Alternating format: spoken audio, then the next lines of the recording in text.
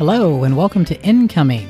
Your host is Margie Avery. We sort through the crap coming at us every day and help you find a happy life.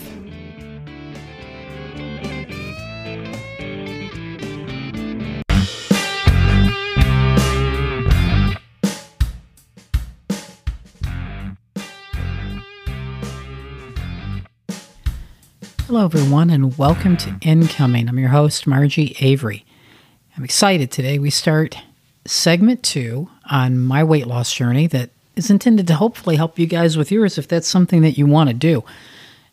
So where I left off in the last segment was I mentioned the 3 steps that I took to get started. The first step was getting an app where I could log everything that I ate. I really think that's crucial. Even if you don't continue to use it, I think it's critical in the beginning just to keep yourself in check. I included a link in the last episode of the app that I use. You can feel free to use whatever works for you. I also said that it was important to calculate how many calories you're currently consuming to maintain the weight that you're at. And I included a calculator again that I use in the last episode. I will include both of those again in the description of this episode. And you can use any calculator you want. I just highly recommend using it because most of us have a very inaccurate estimate of how many calories we consume in a day. It can be surprising to you what the actual scientific numbers tell you. You plug in your weight, you plug in your sex, your age, and your level of exercise. And that is another one. I mentioned it before, I'm going to mention it again. You have to be extremely honest about your level of exercise. You are probably by definition sedentary. If you need clarification, look up the definitions of each of those: sedentary, mildly active, very active. But remember, it's just for you. There's no need to lie to yourself. We do enough of that. And this is your starting point. I'm going to explain a little bit better today what that means. Let's say it's someone who's consuming 2,000 calories a day to maintain their current weight, which let's say it's somewhere around, 180 pounds. And I'm just pulling these numbers out of my head. I'm not doing the actual math. I'm just trying to demonstrate what this all comes down to. So if you want to burn 2 calories a week, 2 pounds a week, that means that you have to reduce about 7,000 calories a week from your diet.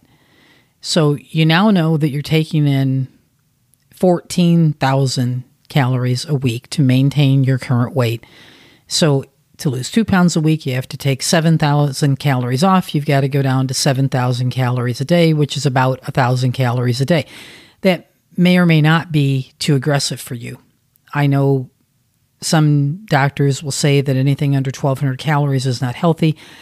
I'm not a doctor. I'm not recommending anything. I'm just telling you what I did. I don't need to get into all of my specific numbers and make this a math show, but my starting point, I think it was like 1,850 calories a day I was taking in to maintain the weight I was at then, which I think was like 202 pounds. So what I did, I went down to 1,050 because I was sedentary.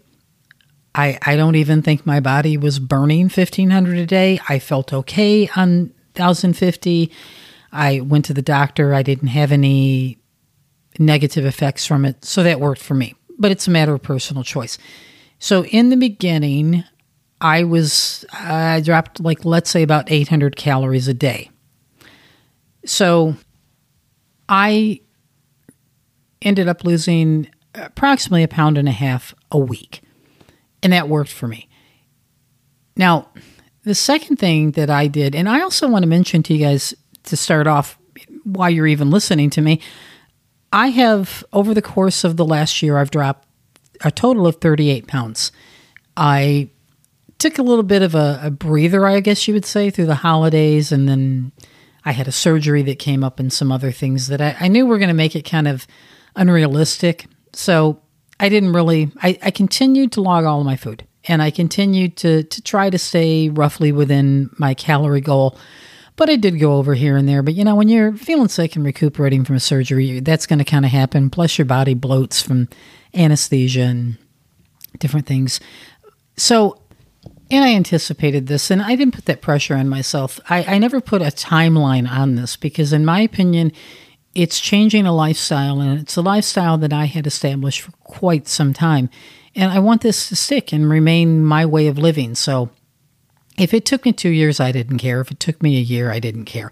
Again, I knew that there were always crash diets or fast fixes to do these things. But, I'm making a lifestyle change, and I'm a little more stubborn than most people. So I knew it was going to take me a little bit longer, and that was okay. So 38 pounds I've lost in the last a little over a year. My goal is by the end of this year to lose the remaining 20 pounds that I want to lose.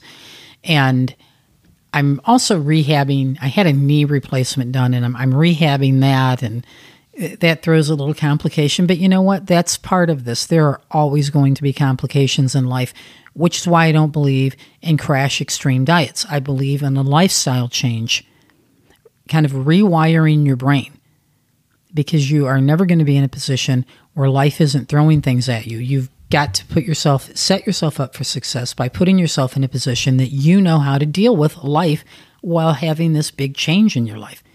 So I'd set up this app to track my food. I had calculated what I was eating to maintain the current weight, and I had decided on a calorie intake to lose that worked for me. Now, what I did also, again, I am a very stubborn person, and sometimes I have to slap myself into reality. So I did something that I'm sure that most of the medical community would not agree with, but I did it. It worked for me. I'm not saying that you need to do it, but I needed to, what I call, reset my brain, to jar my brain into a reality that, hey, we're changing things around here. So the first 3 to 5 days, I severely limited my calorie intake. I mean, I ate healthy things. I ate bone broth. I ate vanilla yogurt and some berries with it. But other than that, that was it for 3 or 4 days. It was about, maybe 600 calories a day. Then after it was 3 days, the 4th and 5th day, I started adding some healthy Asian noodles to my broth and added a little bit more fruit.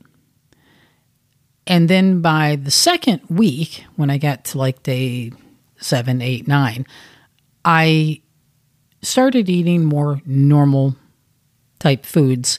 But it was really easy for me to maintain that 1,050 calorie goal because I just spent a week having 500 or 600 calories. So I'd played a little trick on my brain by severely depriving it. I made myself feel like I was getting a huge treat, almost overeating, by the time I got to week 2. Now, that is the only thing that I did in this process that is a little extreme. It's what I needed to do for my personality. I know myself. You may not need to do that. From that point on, I went back to normal eating, so to speak. I did not watch my carbs, watch my sugar, watch my fats. As I said, I don't have any health conditions that require me to do that. And again, I knew that I was not going to live the rest of my life without carbs and sugar and fat, so I had to find a way. But the interesting thing is when you create a calorie deficit, whether it's 1,200 calories or 1,500, when you've been accustomed to eating 2,000 calories a day or more in a sedentary lifestyle, it's astonishing how those things sort of limit themselves, because I ate what I wanted, but I realized I had to make choices. If I decided, now I rarely eat fast food, but when I had my surgery and I had to go to physical therapy 3 times a week, and it was excruciatingly painful, I wanted to treat myself a little bit. So sometimes on the way home from the hospital, I would get McDonald's, just a hamburger and fries. But I knew if I made that choice, this tiny little hamburger and these small fries, like 550 calories, something like that, that was going to be half my calories for the day. So it was, you better enjoy this a lot. Or if you're still really hungry later on, I would do something like make a hamburger patty, or you could make a veggie patty. And I would just the patty, no bun, and make a pile of vegetables to go with it. Now, I chose to take something easy. I bought frozen mixed vegetables that I could just easily steam and put on a plate. Because even though I've cooked professionally and I enjoy cooking, I was putting myself through a lot of changes, and I didn't want to make myself lose patience with it, and so I wanted to make this easy for myself. I figured, okay, steamed vegetables makes it easy. There's no excuse. So I would do that, because that way I could have this pile of vegetables as a bulk that would make me feel really full later on, and a hamburger patty alone. And that comes out at maybe, sometimes I would throw in a couple of tater tots. Again, frozen tater tots that I could just easily heat up. And there are some healthy brands of those. Healthy brands of a relatively unhealthy food. But again, ease. Very easy to put together. You end up with this plate full of food, and it comes in at about 450 calories. I didn't use a ketchup or anything like that. I just tasted the food and enjoyed the food. So that would be a choice I had to make if I decided to treat myself after physical therapy to a junk food. But even on a normal day, I realized I can't pick foods and do things that I have to be chained to my own kitchen in order to do. I am also not like you wonderfully disciplined people that are going to food prep. I did food prep over the years and working in kitchens, and I'm very good at it, but I just don't want to do it. And again, I needed to make this change in my life, something easy, something that was fluid, not something that was going to require extra work and my mind could make excuses to not stick to it. So my goal from day one was to be able to eat the same things I always ate, but to learn moderation and to empower myself. I empowered myself. My food is 100% my choice. And now I actually think about it. I stop and think, well, what do I really have a taste for? Do I need a treat today? Do I need like just some good old junk food? And if so, I'm going to wait till kind of late in the day, as late as I can, to have that, because it's going to burn through my calories for the day. And I'm going to have a lot of day left that I'm going to be sitting there getting hungry. So what I mean by that is I'm not a big breakfast person anyway. It makes me feel very tired. I don't know why. I've just never been a big breakfast person. So what I do is I usually eat my first meal around between 12 and 2 in the afternoon. So if I decided I wanted something like a feel-good meal and I had it then, I would think, okay, well, if I'm done with that, let's say by 2 o'clock, I'm usually up until 10 or 11 o'clock at night. That's a lot of the day left where I'm going to be hungry. So there are days that I have to tell myself no. But that's okay. The theme you should be hearing in here is I am completely in control of this. I am in tune with my body, my mind, what I need, what I want, and I'm deciding these things. No chart or diet or video is controlling me. Now, again, that's something that I need, but there is an overriding set of rules, and that is that food is a choice. It's not something that you do mindlessly where you're going to end up hurting your body, hurting your self-esteem. And yes, it is going to end up being denying yourself something. But you're denying yourself something because you've been saying yes to yourself a little bit too often.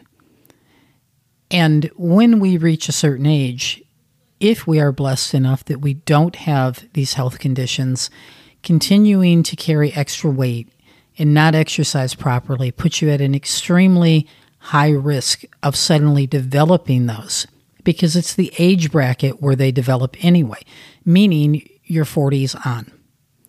So if you've been lucky enough to make it to your 40s, your 50s, and you don't have any serious health conditions, be glad for that and start putting some stuff into action to keep that up, because that's the ages where those things tend to hit.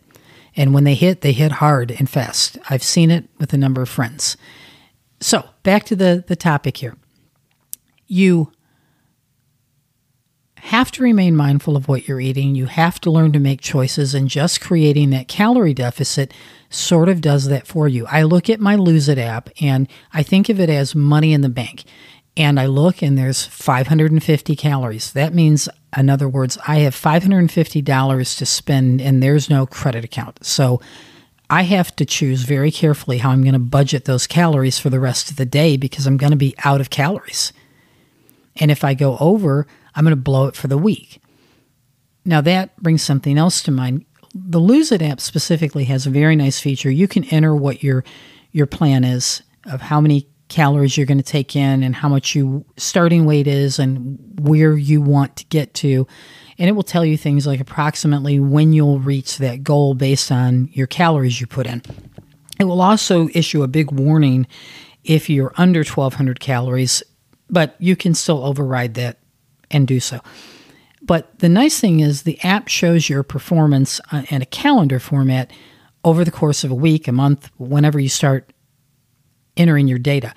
I look at the week sometimes, and if there's a particular day, say it's Friday, I know I'm going to be out socially, and I'm probably going to be taking in a little extra calories. But if I look at my week and heading into Friday, I'm under by 500 calories. Okay, you know what? That's okay if I end up at 1,500 calories today, because there have been 3-4 other days this week that I was way under what I had coming.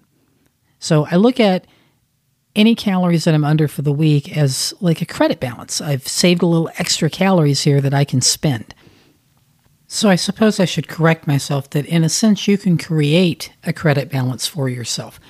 But in the grand scheme of things, going over the calories daily or weekly, digging into a credit balance that exceeds your total calories for the week, you're just cheating yourself.